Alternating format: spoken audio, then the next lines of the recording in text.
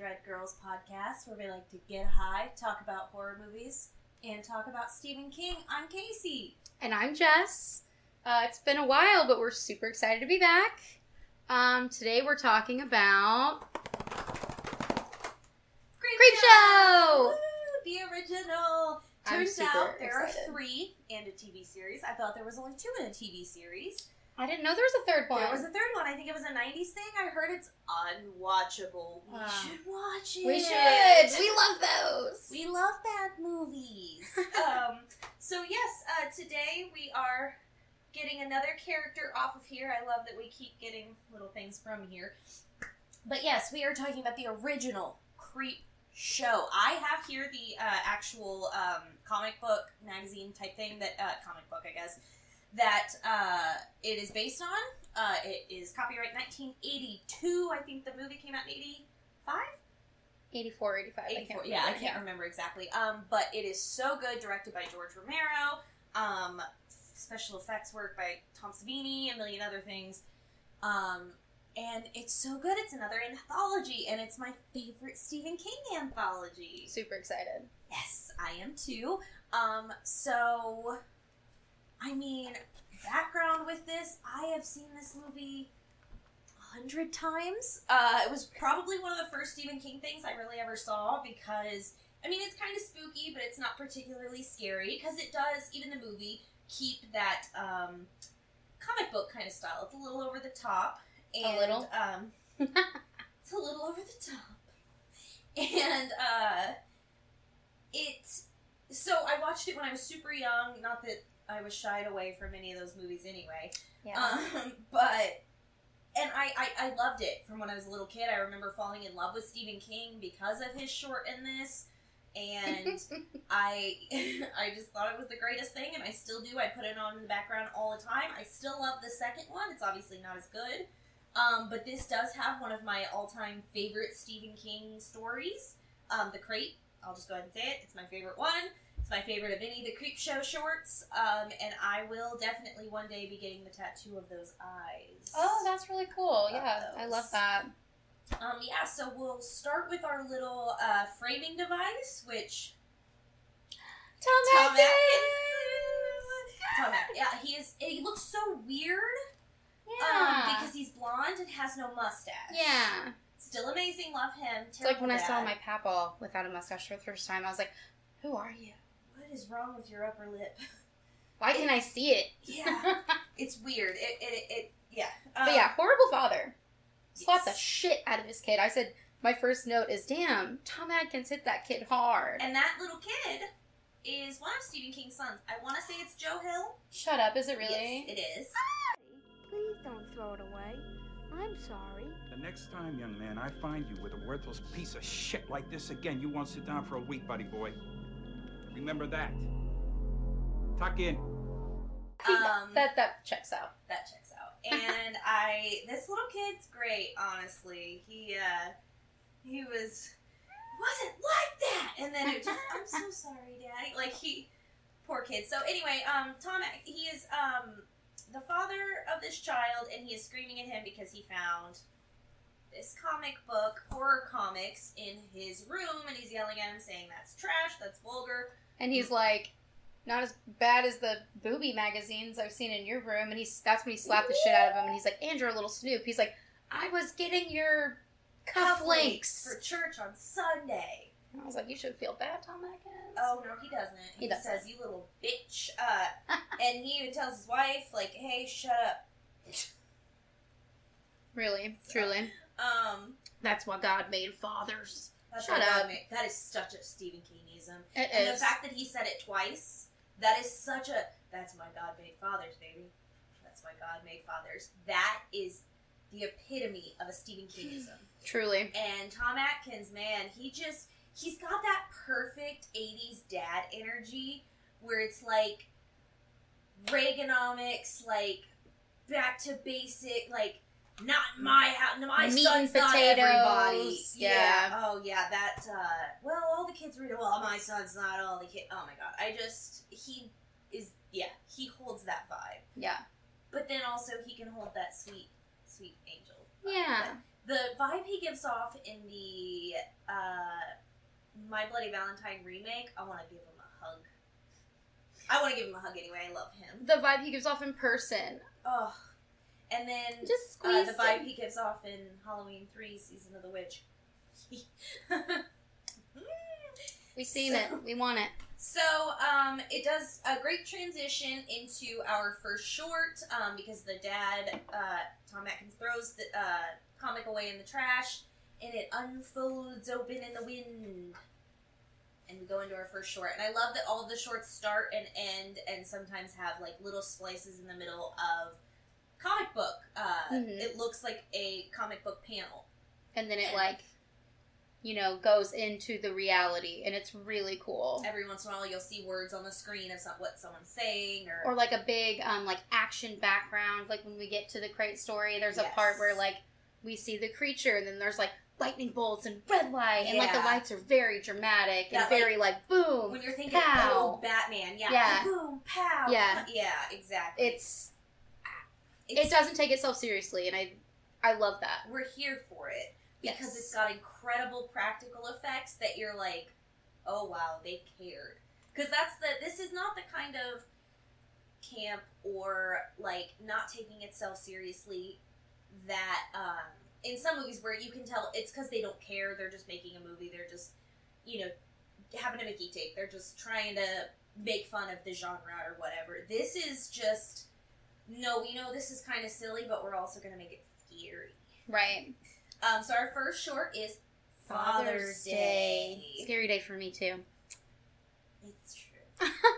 It's a scary day for a whole lot of people, unfortunately. Yeah. And we are introduced to this incredibly wealthy family of waspy, just rich, bleh.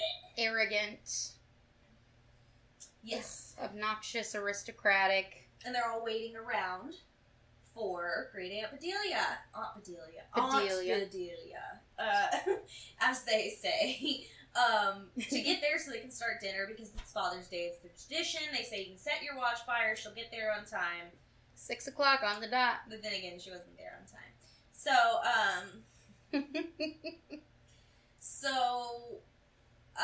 they're there to celebrate Father's Day because her father died, and that's when the new guy, so it's a brother and sister, and the sister's husband, and then the aunt, and the great aunt is the one they're waiting on. And the sister's husband, they're like, who's Aunt Bedelia? And she's like, let me tell you the story. Allegedly.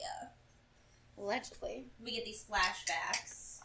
I love all the color grading in all these scenes. The really dramatic ones, you'll get these super, super bright red lights contrasted with, like, super, super blue, and it just gives off these crazy shadows. Yeah. And, I love the lighting in all of these. A lot of it in the crate. Yeah. But this one, too. And, honestly, some of my favorite colors come in Something to Tide You Over. They really play with the purples and the pinks. And Yeah. Obsessed. So they're telling the story of allegedly Great Aunt Bedelia, was, so her dad was the patriarch of this very rich family, which means he was a very rich old man. He was a piece of shit. Which means he was a piece of shit, because it's a Stephen King movie and he kind of hates rich people, if you haven't noticed. No, seriously, read some of his shit. So, it's this flashback, and the dad is in his wheelchair, and he's banging his cane on. Where's my cake, Bedelia, you bitch? Where's my cake? I want my cake. It's Father's Day. I didn't know Father's Day cake was a thing, but I didn't talk to my dad for like 10 years. But still, does that mean, am I supposed to be getting my dad a cake for Father's Day? Because I haven't. I'm a bad daughter. Bad daughter. Well, not as bad as Bedelia, because she gets tired. I love she's like decorating this beautiful cake from the side. It looks so good. And then you get this top-down view, and she's just like squirting it on top and just like... And it looks like a brain. The icing is pink, and it looks like a brain. Oh my god, it does! Yeah. And then she goes and smashes his brains. Right. With an ashtray. Well, didn't he also kill her lover? How perfect is the drawing? Like, how much is it? Yeah. Amazing. But yeah, didn't her dad kill her lover? Yes, so he shot him in a hunting accident. So she was already upset and everything, so that was the final straw, was him being a little bitch about his damn cake. That she was making and was so close to being done and looked delicious. Well, I thought it was really funny when, did you say it was the aunt or the mom? I didn't catch, like, the... She's one of the aunts. Okay, one of the aunts was like... Yeah. He was 184 when he had a stroke. I was like... Yeah. And just the whole time I'm thinking, like, they're telling this story to, God, what's the girl's name's husband? Or the girl's name? I don't remember her name, Cassandra's husband. Cassandra. Yes. So the whole time they're telling the story to Cass's husband, Henry, I'm like, he's probably thinking, what the fuck have I gotten myself into? He seems kind of waspy anyway. Like, he seems kind of like... It's like later when she tells him to turn the music down, he goes to turn it down, but he's like dancing the whole way. He's like... And I mean, he's marrying this bitch, Cass. He can't be... He's probably like... He's like, if I get some money out of this one day, that's cool, but... But yeah. Yep.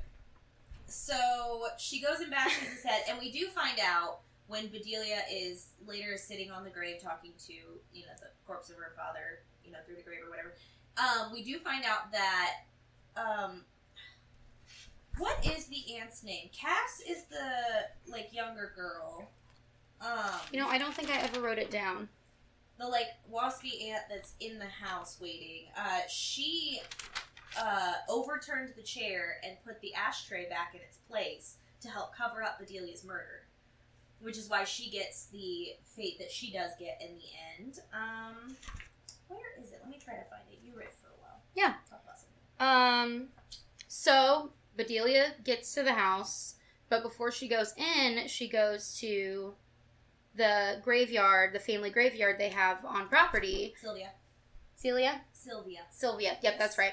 And she goes to her dad's grave, and, you know, she's basically sitting there talking shit, talking about how awful he was to her and her mother. You bitch, you called me a bitch. I love this performance. She is so unhinged, and, like, I love the highs and lows she goes through in this. Yeah. Because it's just her talking to herself. I'm obsessed. Yeah. But then... Yes. But then...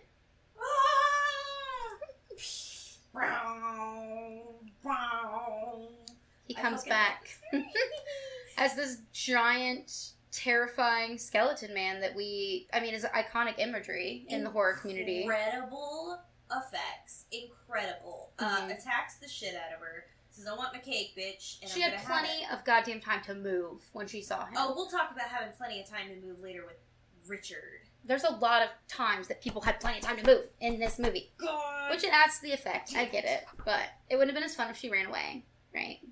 She was stunned. I mean, you would be too if you're dead. I'm sorry.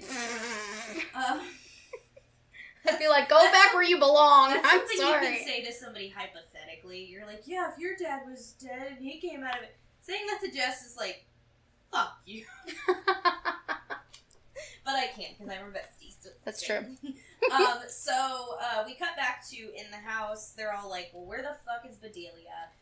And Sylvia, I think she's got a little thing for Henry. Just like the way she's like sends him out to look for... And talks about how cute he is and how sweet he is. And she keeps calling Cass a hog. It's hilarious. And here she calls her a turd.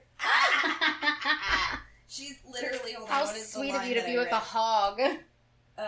Cassandra, darling, how can such a beautiful woman be such an utter turd? I like that. Well, they send Henry to go look for Bedelia. And yeah, and so he's just bopping around. Then he's like, I'm going to go to the cemetery. Lights his little cigarette. Everyone's smoking all over this movie. Yeah. They need to go to Quitters Inc. See our past episode. Subtle plug. Shameless. But yeah, so he goes to the cemetery and he is looking around. I love the eeriness. Like, it's shot from like behind the tombstone, and he's walking in, and it's a good build the up. fog. It's really like if I was in that scenario, I would be creeped the fuck out. Yeah, it and of course the music's super dramatic, but yeah, it is a really good tense build up. And then somehow he falls. He trips in a little hole. Okay, he trips on a hole. Okay, and he's laying on the grave, and he's like laughing. Yeah, the grave that was just like, I mean, that a corpse just came up from, and there's this huge tombstone in front of it, one of those like tower type ones that's like 8 feet tall, and so he lands and he's kind of laughing, and then the headstone starts like moving, and then it moves just a tiny bit more, and he is just staring at it. And it's not, it doesn't even seem like, because they could have made it seem like as he moved, the quicker he moved, the quicker it moved. So he was trying like not to move so it wouldn't move or whatever. But it wasn't. He was just staring. He was just staring at it.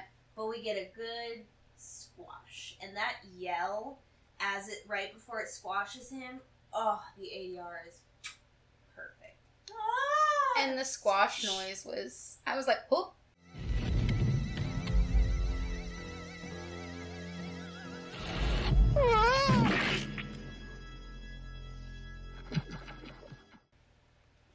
Like a little rotted fruit. Like a little rotted fruit.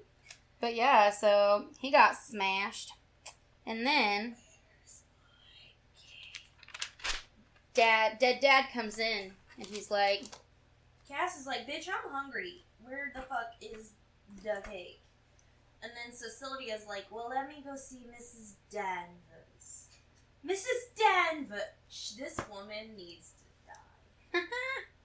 Good thing she does right here. Yeah, so, Dad comes in.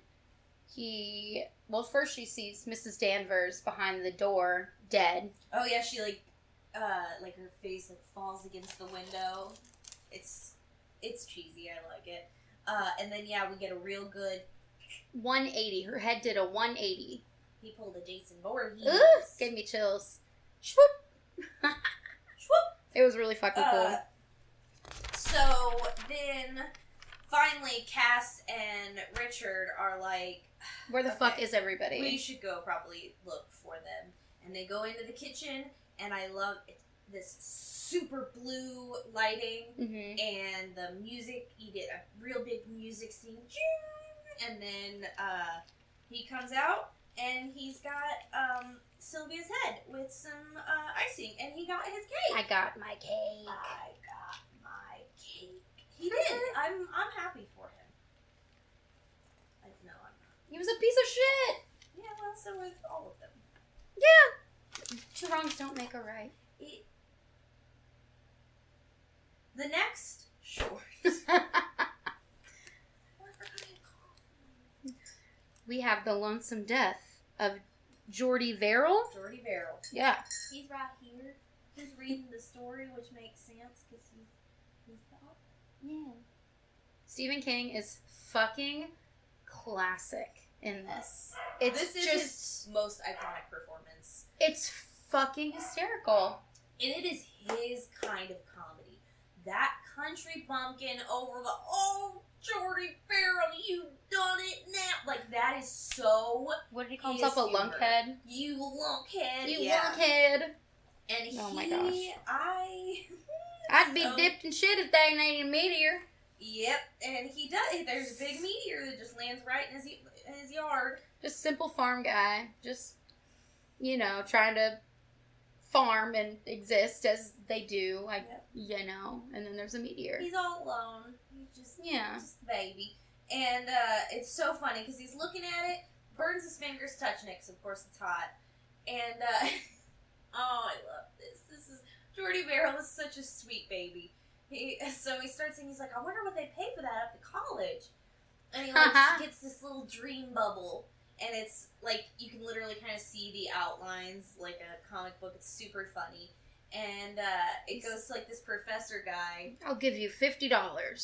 I'm not settling for anything less than $200. Mom didn't raise no idiot. And his wildest fantasies fantasies. $200. Woo! I love Jordy. And it's super fucking funny. And he's like, nope, 200. Not a cent less than 200. My meteor, my price. And so it's super hot, so he wants to cool it down. He gets the bucket of water, cools it down, breaks it in half. And that's when he calls himself Lunkhead. And this is my favorite part of the whole sketch. Meteor shit. Meteor shit. Well, that, yeah, when he gets on his fingers and he says that. Which is also... Oh, there's a whole Creepshow poster over there that I know about it. But yeah, meteor shit. So, no, it's when he reimagines. He's like, oh, no, I broke it. And he reimagines going up to the college. And so the camera, like, pans down to it broken in the bucket. And he, like, puts his hat on top of it, like, to cover it. It's the cutest little extra, just like, look at it. I would pay 2 cents for a broken meteor. I think it's hilarious that they would be like, it's a broken meteor. Fuck that. Like, no. Honey. Like a meteor wouldn't break if it hit the ground. And also, at like, that it speed. wouldn't still be. I love the simplicity that Stephen King created in this character. Right. But then he, like, goes to bed and he's, like, sucking on his, like, blisters and shit. Yeah, he keeps putting his fingers in his mouth. I'm sorry, he doesn't go to bed. I put sleeping, I meant slurping. So, not him slurping on his blisters is what I put. It was disgusting. Ugh.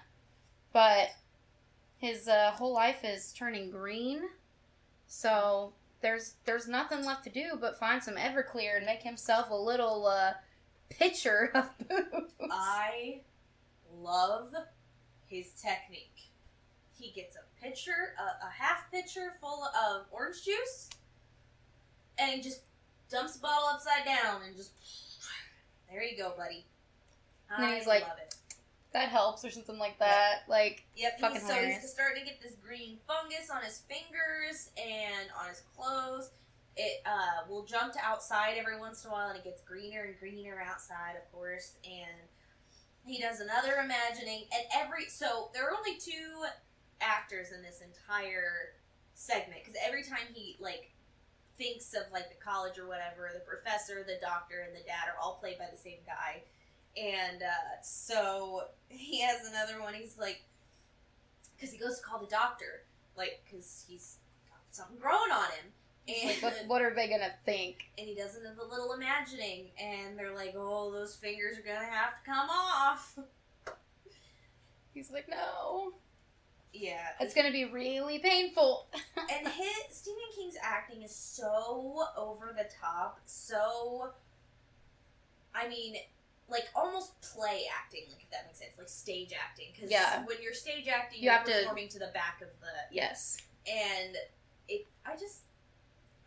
it's not everyone's taste, I understand that, but yeah, so it keeps getting worse, I do like the way he ignores things.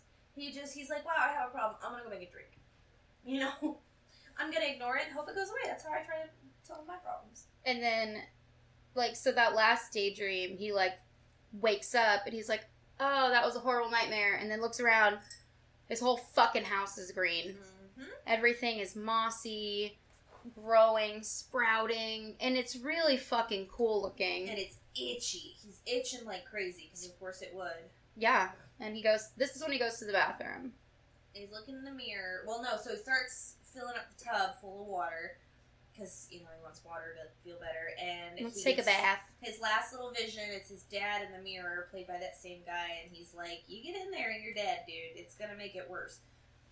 And he thinks about it, and it, like, it's so funny, because the camera cuts away to the outside, and you just hear, ooh, as he, like, jumps into the water.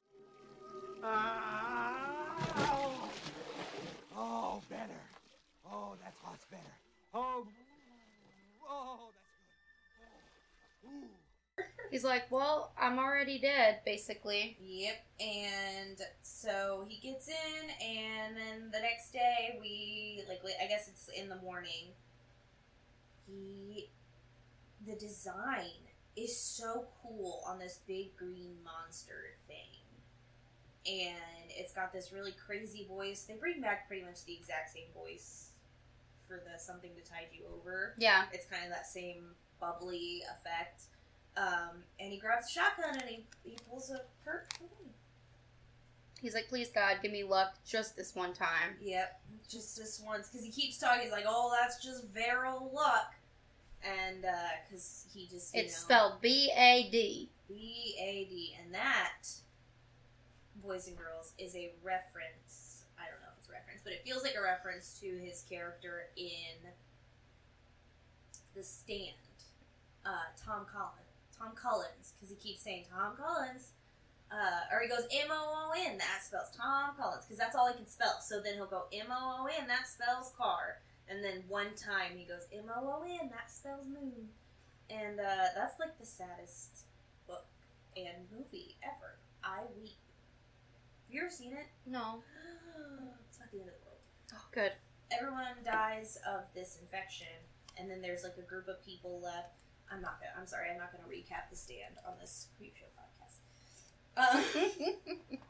So then we get to our next story. Something to tide you over. It's really funny because you see, obviously, he got worse from the water, and there's this shot with the news talking over it, like, oh, we're gonna be getting a lot of rain in Castle Rock, and you see this sign, and it like points to like Castle Rock and all these, and I think it also has to Derry and all these sneaking places. Yeah, that was really cool. I love how in several of the clips, like, there's newscasters that are kind of, like, they put it in perfectly, like, the overlay of, like, what was happening. Yep. I thought it was really cool. They're like, and like the last line, they're like, Castle Rock's gonna be turning so green in the next few days, it's gonna look like magic or something, and you're like, yeah, look out. Do you think that he was kind of blue, and then he was green, so he died?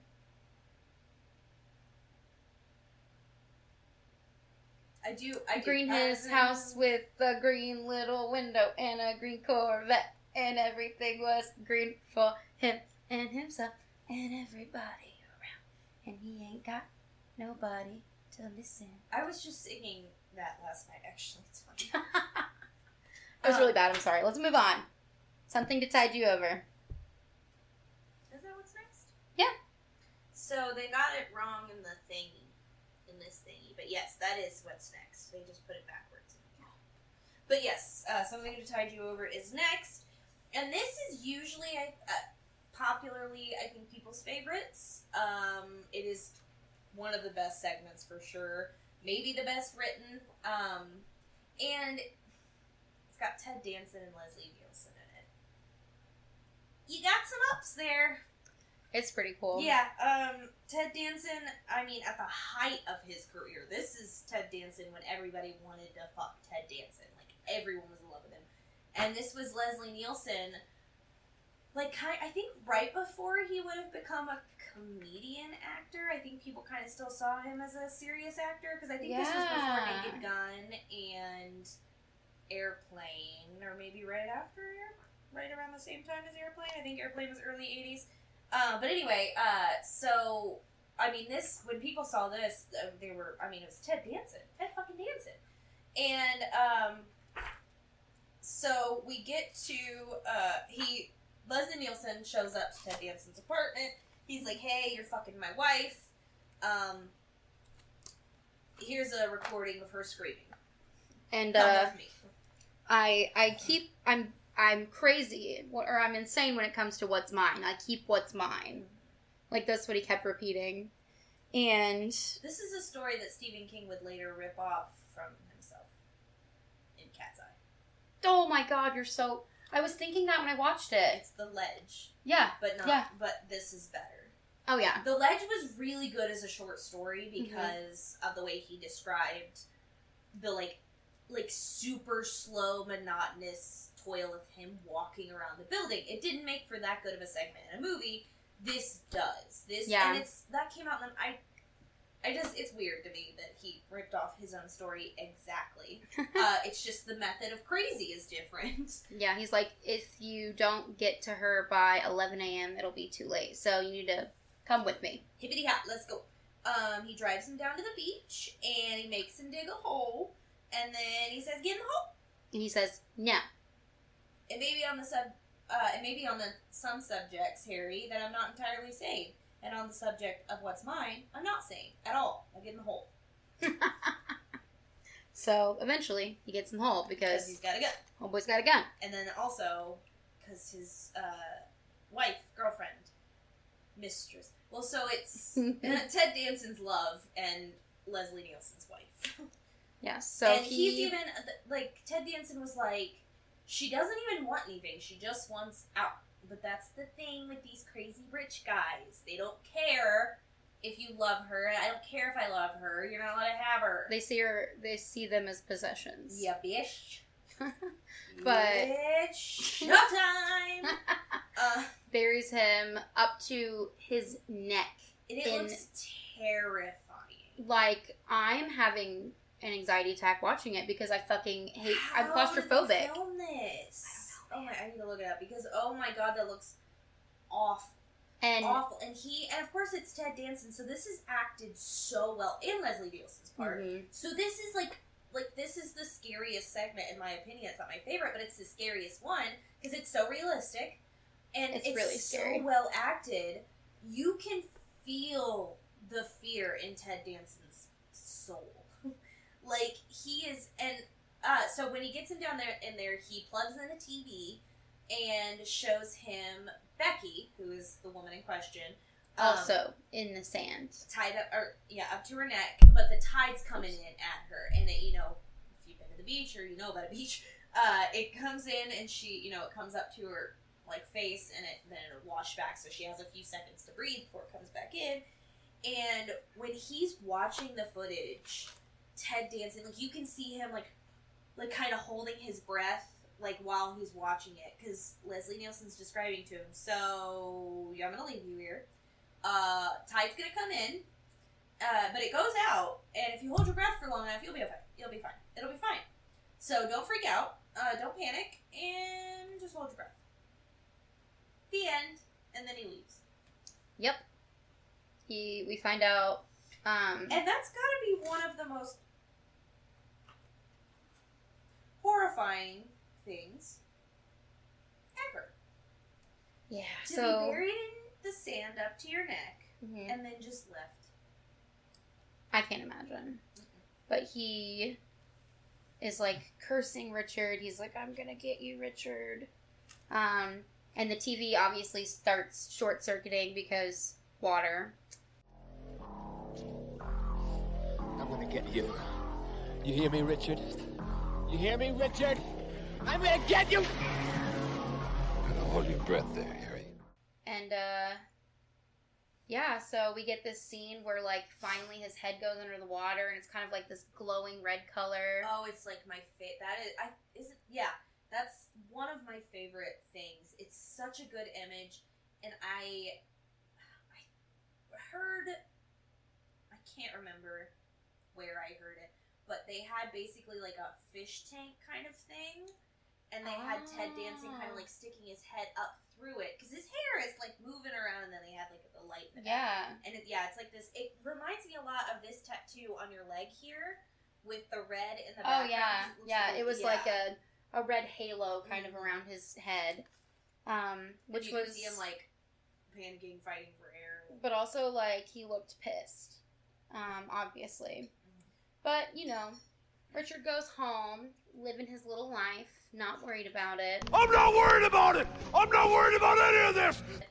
But then he starts kind of being, like, paranoid, because he's, like, hearing things. He's, like, staring at his cameras. So the first night he goes back, he's fine. He sees the video of Harry dying, and he, like, right before the tide comes in, he looks at the camera, and he's like, I'm gonna get you, Richard. I'm gonna get you! And he kind of, like, laughs or whatever. The next morning he goes back out to retrieve the bodies. Oh, yeah, I forgot about that. But they're gone. But the TV's still there. He's like, Tide washed him out. Tide got him. Did it. No. Didn't know. So then that night, after he gets that's when he's, like, getting all paranoid. He's like, what's going on? He's like, I'm just gonna go take a shower. Mm-hmm. And, like, there's... naked Leslie Nielsen. There's a cool scene of, like, shot of the stairs, and you see this, like, creepy fog rolling up them, and you're just like, oh, something's about to happen. Mm-hmm. And yeah, he's like yelling in the distance. He's like, who's there? And we're like hearing all this. Again, a very good scene of tension. Mm-hmm. This is a very well directed movie. Why is that, Jess? Because it's directed by George A. Romero. Yeah? You know, that guy. I've never heard of him. You know, Night of the Living Dead. Never heard of that? I'm fucking with I you. know. Yeah, he's unbelievably influential. So that's why there are so many good tense scenes. And again, this is very frightening. So he's freaking out, and then again, amazing practical effects. I love the makeup on them. They look like what you would think a waterlogged corpse would look like, because they're wet and they got like seaweed, and their skin looks. They're like bloated. Pretty. Yeah, bloated. Because like that's what happens when you drown, is you bloat. Yeah, and it like. Oh, it looks, and they're like green, and they're squishing. I called them zombies from the Black Lagoon. Oh, I love that, yes. And he has a gun, and he shoots them, and then, like, this black water pours out. Ooh. You can't kill us, Richard. We're already dead. And he goes in the bathroom to hide, and they're right there, and they're like, come with us to the beach. You just gotta hold your breath. And I like the effect on their voices. It's creepy. It's like got bubbles in the background. It's very... It's like they're talking underwater. It's really... And yeah, so they bury him, and I love this last shot of deranged Leslie Nielsen. I can hold my breath for a long time. I was a horror hound one year, and I saw this little, pretty big actually, like piece of art that someone made of the tide and the ocean and Leslie Nielsen's head in the sand. And, like, the bottom of it, it had the little I can hold my breath. It was so fucking cool. It's like a life-size head. Like, it was so fucking cool. That's really cool. There's so many talented people that end up there. That is true. I really hope I would love to have a fucking booth there. Yeah. Goodbye, Richard. Goodbye, Richard. And then we get to... Watson. Did you fuck me?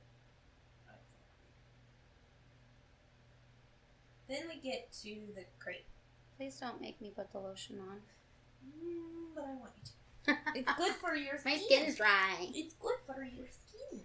But we get the crate. The crate. This one's my favorite. That is actually... So the first... I talked about Marty before. He's the one who made this lovely poster here. He also made this one up here. And that one over there that is the Creepshow one. The Creepshow one was the first one I ever bought. And I remember it caught my eye, and I specifically bought it because the very center of it is the creature from the crate. And I think it is one of my favorite creature designs of all time. I would compare it to the design of the werewolf in American Werewolf in London. I'm fucking obsessed with it. I think it is so...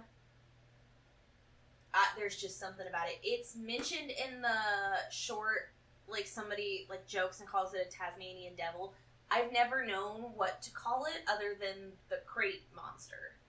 Because I don't know, it's kind of ape-like, a little, I would say. Don't people call it Fluffy? Or am I thinking of something else? I don't know that. I don't know. I might be out of the loop on that. I call them Fluffy the whole time. Okay, well I love Fluffy, and I would die for him. Yeah, I've called him Fluffy the whole time, so whether I made that up or not, he's Fluffy to me. And then on top of the creature, I love Adrienne Barbeau in this. Oh my god. Just call me Billy, everyone does. She's gonna be at Scarefest. Really? Oh, that's fucking cool. Yeah, she's awesome. Oh, she's a crazy alcoholic in this. She is chewing scenery this entire fucking She's time. eating it the fuck up, left no crumbs. I'm obsessed with her, and I want to marry her. Because she wouldn't treat me like that, because I'm not a dumb shit like Henry. Oh, Henry, what'd you do without me? So it starts off this janitor, he flips a quarter, it goes under the stairs at the college he's working at, and he sees this old crate that says Arctic Expedition 1864? 34. 1834. Damn, that's old. And he's like, ooh, that looks interesting. Obviously, I would be interested. So he calls Dex, who is a professor up there. And we go to Dex at this party, this waspy professor party of... Looks awful. Take a shot every time Casey says waspy. Waspy. Now call 911 because you might have alcohol poisoning. You might die. So, we meet Henry and Dex, and of course, Billy. Billy's married to Henry. Dex and Henry are besties.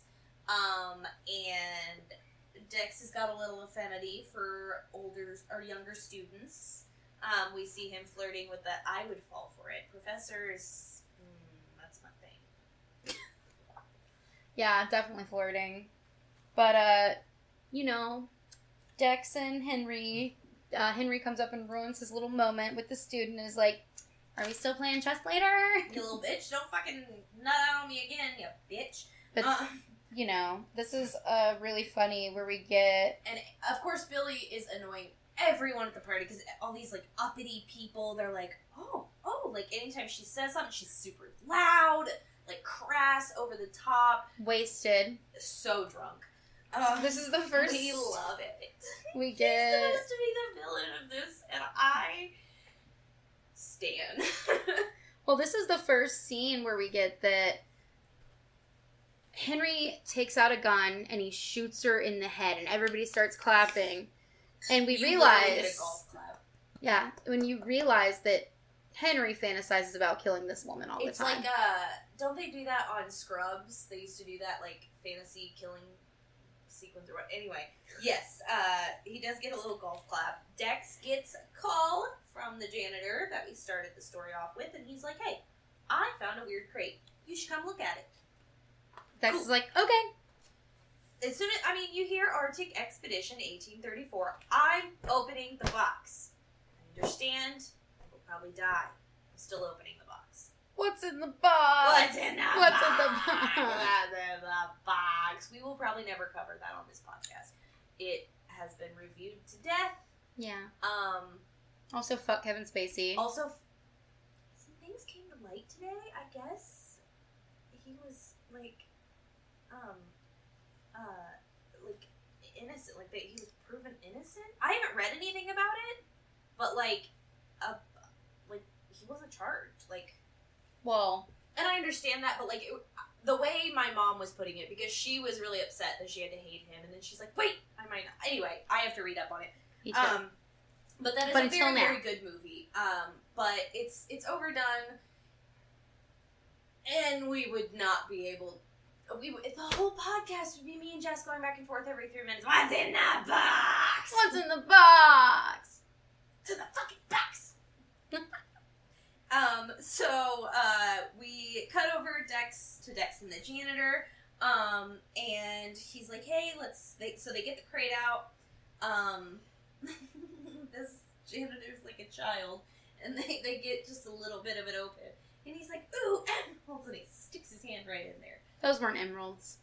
And then the music gets really crazy, and as soon as, he sticks his hand in there, just red, unbelievable red lighting. And this is when they start playing with, these, pinks and these, extreme reds. The blood in this segment is so fucking bright red. It's my favorite kind of movie blood because it's so bright red. Yeah, Mike the janitor is getting his arm, he starts to slide down the table they were using, and his arm is just up there. And, you can see him, kind of nodding in and out of consciousness. Because, it's pulled up into it. Yeah, and it pulls him up into the crate. And it's, it looks like the crate is eating him. Yeah. We get, this is when I think we get the first little shot of it, baring its teeth. And it's like, hey, Fluffy. Fluffy, Fluffy. baby. So, of course, Dex runs away. Professor Stanley, Dex Stanley. He runs away, runs upstairs, runs into a grad student. Grad student's like, man, you're fucking crazy. You're crazy. It's fine. And he goes down there, he gets killed. He was ripped to pieces. It's awesome. I said, Charlie is asking to die, R.I.P. And then I said, literally, ripped into pieces. Rip. R.I.P. So of course, I mean, okay. This thing happens to me, and I'm freaking out. Where do I go? My bestie. Dude, I'd fucking believe you. Yeah, exactly. You're just like, if you were in a relationship that was really bad and you needed a way out, I would be like, not that I'm on this guy's side in this because I love Billy, but, do it. So, Henry, he's waiting for Dex to come over to play chess, and then Dex comes in hysterical, telling him what happened, barely able to get it out. When he can finally calm him down, they're in, like, the study, and he pours I love Dex. this performance, too, of Dex, like, laughing and crying hysterically, just like, like, oh, yeah, it's amazing, but he's, like, one for the road, and he pours him some bourbon, but he slips him a little Ricky, you know? uh-huh. Slips him a little roofie. Don't do that to people. Don't. Don't do that to people. And his plan is so fucking flawless. But here's the one thing that I am very against Billy for.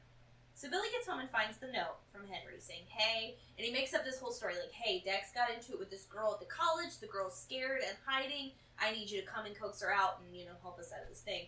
I was really confused at first as to what his intentions were in drugging him. I was like, does he not believe him? Is he going to try to, like...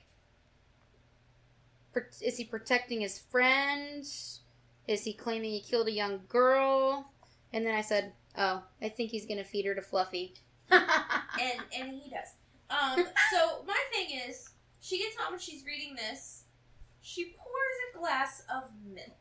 She pours a glass of milk. Which I'm going to be, I don't want to shame people, but if you just, like, drink a glass of milk by itself, like you crave a glass of just milk to drink, that's gross. I'm sorry, that's weird and it's gross. It got worse. But then it got worse because she takes the glass with her. Before that, she put bourbon in it. Oh, yeah, I did forget that. That's what I meant. She literally opened this beautiful, oh my god, decanter. Which, dark liquor, I'm assuming it was bourbon or cognac, and pours it in the milk, and she's like, what would he do without me? And takes it with her. Yeah, and it's just like a regular clear glass that you have in your kitchen, and she just drives with it and then walks up to the... And she's still got milk when she gets... She's gross. Maybe that's why she deserves to die. Ugh, so, God. Sorry. Again, a really fucking funny part. He eventually gets her down there, and she's like in the thing, and he's trying to wake the thing up, and he's shaking her. And I love this because she's screaming at him, she's tearing him down, she's doing, she is saying he's bad in bed. No, here's the thing. For, like, at first, she's like, no, you suck, you're awful, all this other stuff, and Fluffy is like, yas, bitch, tear him down. When she says, and no good at all in bed, and starts talking about his wiener, that's when Fluffy's like, oh, no, bitch. No, that's over the fucking line. And he steps in and has to take her down. He's like, no! Don't talk about his wiener like that. And no good at all in bed. When was the last time you got it up, Henry? Huh? When was the last time you were a man in our bed? Now get out of my way, Henry, or I swear to God you'll be wearing your balls for earrings. And I swear to God, if you ever touch me... So yeah, she gets eaten by Fluffy. It's good. It's there's so much blood in this one. There's a lot of blood. Yeah. It's all bloody. And his teeth are like long and thin and sharp and sticky. The saliva, like, it's really cool. It is the coolest practical monster. I want to say it's someone in a suit. I don't think it's an animatronic.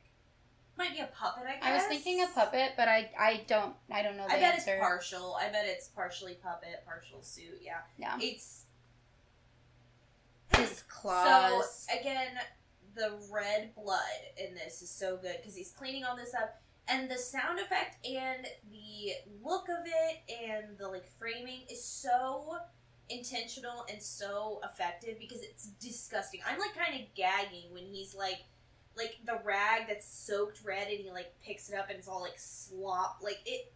And when he's mopping, like, before Billy got there, he was, like, mopping up all his blood. Yeah.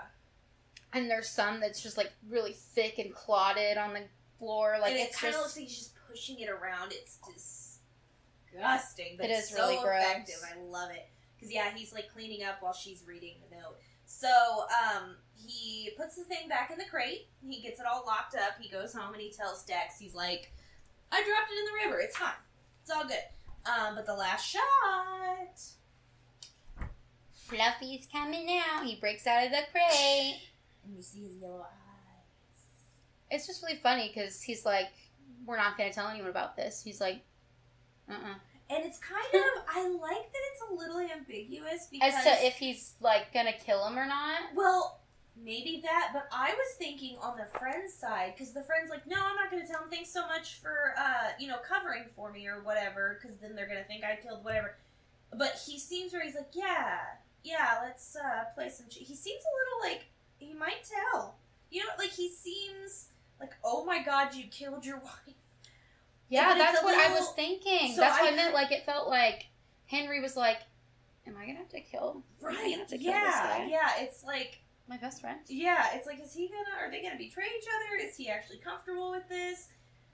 I mean, they could say that Dex killed that student, though, and the janitor, so, like, why wouldn't you just... And that's why he's like, yeah, exactly.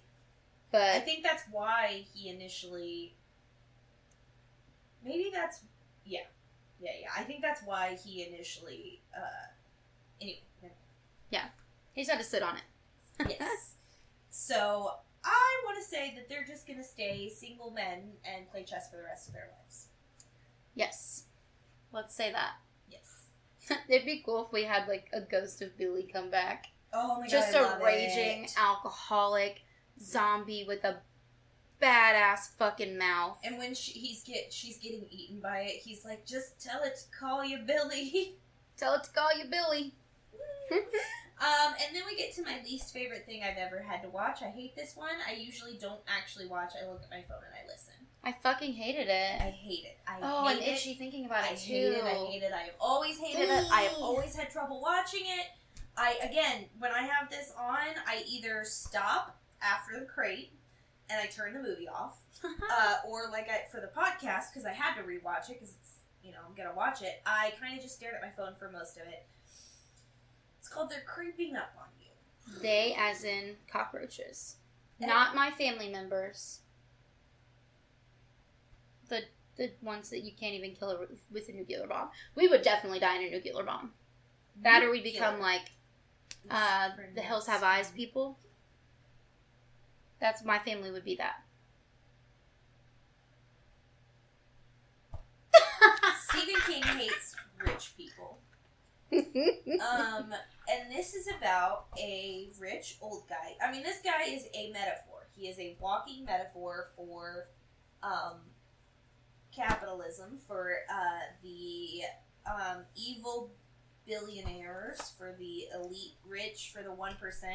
He is a stand-in for that. He, hates... He's a germaphobe, so he hates lower life forms. He hates dirtiness, much like rich people hate poor people. His house is like bright white, like a hospital. Yeah, it's disgusting.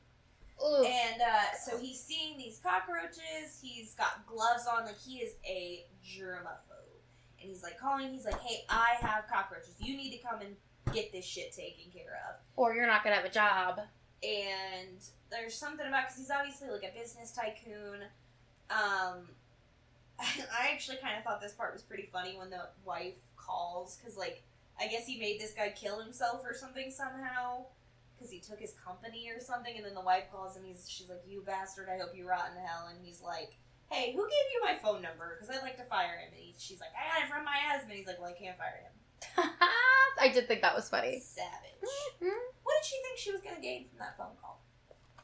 I mean, closure?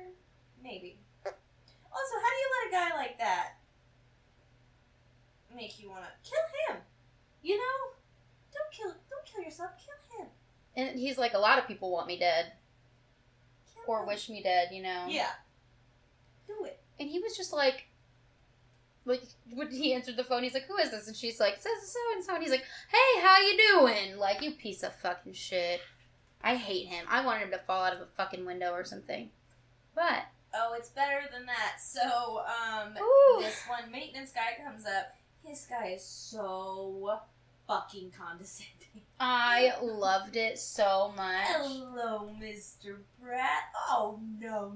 Like, That'll be the last time you talk to me like that. Oh, no. and he, he's walking away. That old fucker, I hope he gets eaten. And then we find out this old fucker's also racist.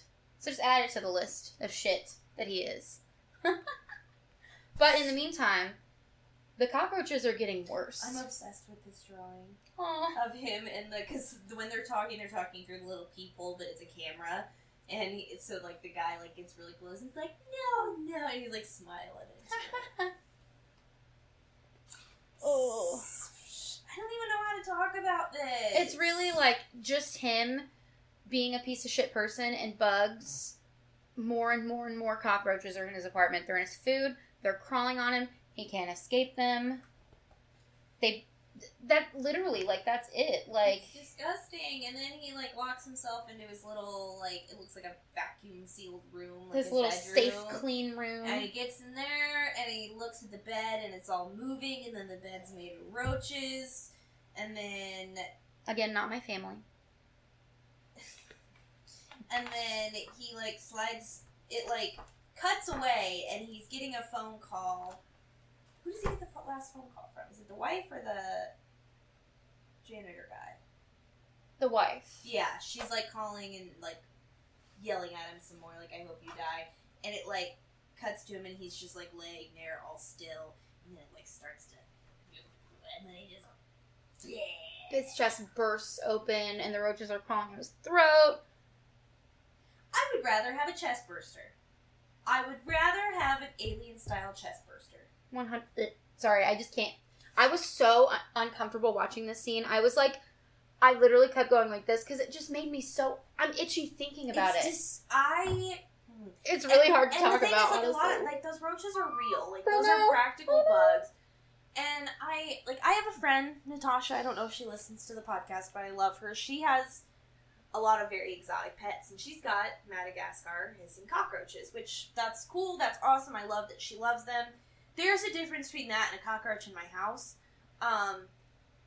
Disgusting. I got the creepy crawly kind of thing anyway. I don't really like bugs. They're fine, whatever. I'm not gonna hurt them. I take spiders outside. I don't kill them, but I don't want them anywhere near me, and they freak me out. Right. I'm the same way with spiders. Oh my god. And roaches are just bottom of the barrel disgusting. I mean, they're worse. They're almost worse than maggots. I'm so itchy right now. It's really because they are real and you can tell. Oh god! And they all burst out of this fake corpse at the end, and it's hard to watch. I don't like that part. So yeah, like I said, in the past, I often have just stopped after the crate and I turn it off, and I stop watching because it's 2 hours long anyway. There's 5 segments, so I just stop after that one. I would love to cover Creepshow 2 in the future because I really do like Creepshow 2. The raft is so good, iconic. I mean, I told you before, I would love to do a month or something of anthologies. Yes, of anthologies. And it turns out I didn't know Hearts in Atlantis is an anthology, Stephen King. Oh, I've never heard of that. I haven't read, but I know the movie is starring Anthony Hopkins, the original Hannibal. Which I have right here. I fucking love Anthony Hopkins. Have you seen The Right? No. Bitch, that's a good movie. Really? I couldn't... So, I saw the, poster for it or whatever, and I love Anthony Hopkins, but I tend to stay away from exorcism movies unless I get a recommendation. Also, because so many of them are bad. Exorcism movie. Oh, yeah. That didn't come out as English. Casey understood me. Yeah. The preview for the new fucking Exorcist movie. Mm-hmm. Look at those. Fucking by the time terrifying. this comes out, I will have seen The Meg 2, and I'm so excited. I'm also really excited for The Last Voyage of the Demeter, which is the Dracula movie that's coming out. Nosferatu? Yes. It's based on Bram Stoker's Dracula. And I'm so excited for that. And just a lot of good things coming up. So, yeah, that's Creepshow. I think we forgot to mention the end, which is like the end cap, the little end cap to our framing device, which is we go back to the scene where the father and the son, Tom Atkins. Oh, well, actually, we see these trash men throwing trash away, and one of them like finds the Creepshow comic book, and they're flipping through it. She knows who it was. No, I didn't. You didn't? No, who is it? Tom Savini. I didn't even fucking I was literally at the briefest of seconds, and I was like still like writhing from the cockroach thing. I was just like, oh, is this almost done? Oh, it took me years to notice, but yeah, it's Tom Savini. I love that. But he's flipping through the magazine, and it's got like, you know, old magazines and comic books. Like you mail things in for a free prize, you know, and send in for X-ray glasses, you know. And yeah, that was a big thing in the 80s in comics. And this one was send in for a real voodoo doll, but it was cut out. He's like, oh, done the send-in. Someone's already used that. Someone's already done this one. So then we go back to the little boy. Well, the dad's at the table, and he's like, I've got this weird pain in my neck. And she's like, yo, bag, you want some Bengay? I'm like, that's something I wouldn't say to someone. You want some Bengay. But I would say, like, Icy Hot, because... Right. Bengay is such an 80s. It's 2023. Yeah. Like, we use Icy. We've graduated. Or for me, because I'm poor, it's like, you want some CVS brand Icy Hot? It's the same thing. Sorry, I just thought that was really funny. Yeah, I do too.